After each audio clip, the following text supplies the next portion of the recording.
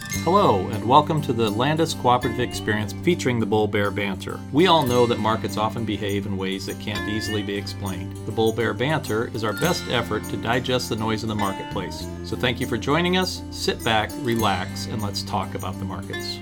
Hello, this is Tom Guinan, and I want to welcome you to the May 10th episode of the Bull Bear Banter. As usual, I'm joined by Cheyenne Dunham. Friday afternoon, July corn closed down 1.5 at $3.51 3/4. That was down about 20 cents for the week. December corn closed down 3/4 cent at $3.72. That was down about 15 from last Friday's close. July soybeans closed down 3.5 at $8.09 1/4. That was down over 30 cents for the week. And November soybeans closed down 2.5 at $8.33 1/4, and that was down over 30 cents from last Friday's close. Tom, I think the biggest thing here is the big loss in corn. I mean, compared to what we lost in soybeans, yeah, that's a lot to lose for soybeans, but corn really took a hit this week, and I think it really showed in the numbers.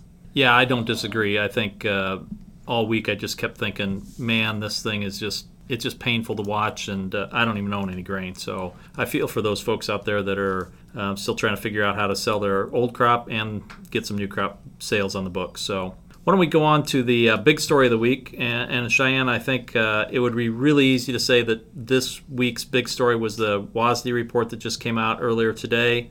But I think we're going to save that for a little later in the podcast. To me, the big story is the breakdown in negotiations between the U.S. and China. Last weekend, there were some tweets issued by the president reminding everybody that the next batch of tariffs were to go into effect as of midnight Thursday of this week. And that really sent the markets into some turmoil on Sunday night opening. And by Monday morning, both corn and soybeans were showing double-digit losses. We recovered a little bit by the end of the day Monday, but it sure felt like the die had been cast for the week. The Chinese delegation was scheduled to be in Washington on Thursday and Friday, and many in the trade wondered just how productive the talks could be with this hanging over the discussions. Even though we took a loss this week, let's talk about some bull points for corn. One good piece of news coming out of the WASDE today for corn was the expectation for domestic usage to be increased, with feed up 150 million and ethanol up 50 million from crop year 1920 versus the 1819 usage. Another thing that should have lent more support to the markets this week was the planting progress report issued Monday afternoon, showing a total U.S. progress at 23% as of last Sunday, with Iowa at 36% complete. These compared to the 5-year average of 46% and 51%, respectively. I don't disagree with you about the positives for corn usage this week, Cheyenne. That really is good to see.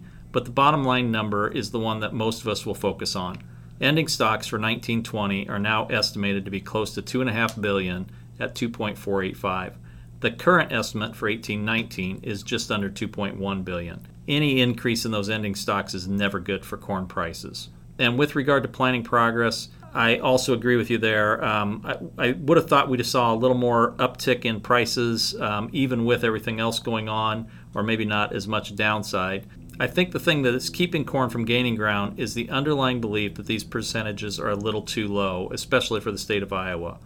Our own internal unscientific survey showed planting progress at the beginning of the week for the Landis territory closer to 70% on average, with some areas more than 85% planted and some as low as 40 to 50% planted. Surprisingly to me, anyway, the far north area is showing about 70% or more planted on corn, with some soybeans already in the ground as well. Tom, switching over to soybeans, bull factors here. About the only good news I see for soybeans this week is from the WASDE report that shows the 1920 ending stocks decreasing slightly from the current year, estimated at 970 million versus 995. That's still a big number, but I think that a lot of people assume that it would be more than 1 billion in this first WASDE for 1920.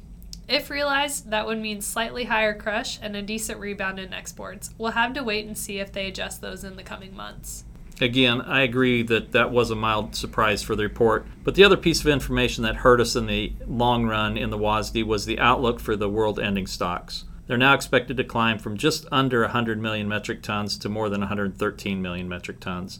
And I think a big part of that increase is this reduced demand that we're hearing about for soybean meal in China due to African swine fever and just the lingering effects from that. All in all, the WASDE was not particularly negative for beans, but another ending stocks number in the 900 million bushels plus range will keep a lid on prices for quite a while. Tom, I think a lot of people are asking this question right now, going into why does it matter? It's really hard to find a lot to be positive about lately with regard to crop production. Low prices, lousy weather, and not much hope for the reversal anytime soon is really weighing on everyone. We would just encourage you to not lose hope. There may not be much to be excited about right now, but you never know when something unexpected will happen. Let's try to stay positive, and when we see an opportunity, be ready to act. There is a lot of unsold corn and probably beans left in the market. The basis levels are still pretty strong, historically speaking. If you can get some bushels moved, we'd encourage you to do that and at least lock in the basis. If we have a weather rally of any kind, then price the futures on that. Think about other ways to enhance the cash price, at least on some of your sales by using a bonus premium. And continue to look for opportunities next summer and fall and keep putting in those offers. Thanks, Cheyenne. I think that's some great advice. And as far as what to watch for in upcoming events, just continue to watch these planning progress reports on Monday afternoons. They're generally released around 3 o'clock, and they'll hit the news around that time. Obviously, there's a lot of graduations going on this weekend, and we certainly congratulate those folks that have made it through their high school or college careers and are off onto the next step in their lives. And finally, for all those moms in the audience, happy Mother's Day. For those of us that have a mother or know a mother very well, we all want to just say thank you for all you do. In conclusion, we appreciate you joining us for the Bull Bear Banter as part of the Landis Cooperative Experience podcast. We look forward to your comments and questions. Just drop us an email at podcast@landiscooperative.com, and we will talk to you next week. Thanks.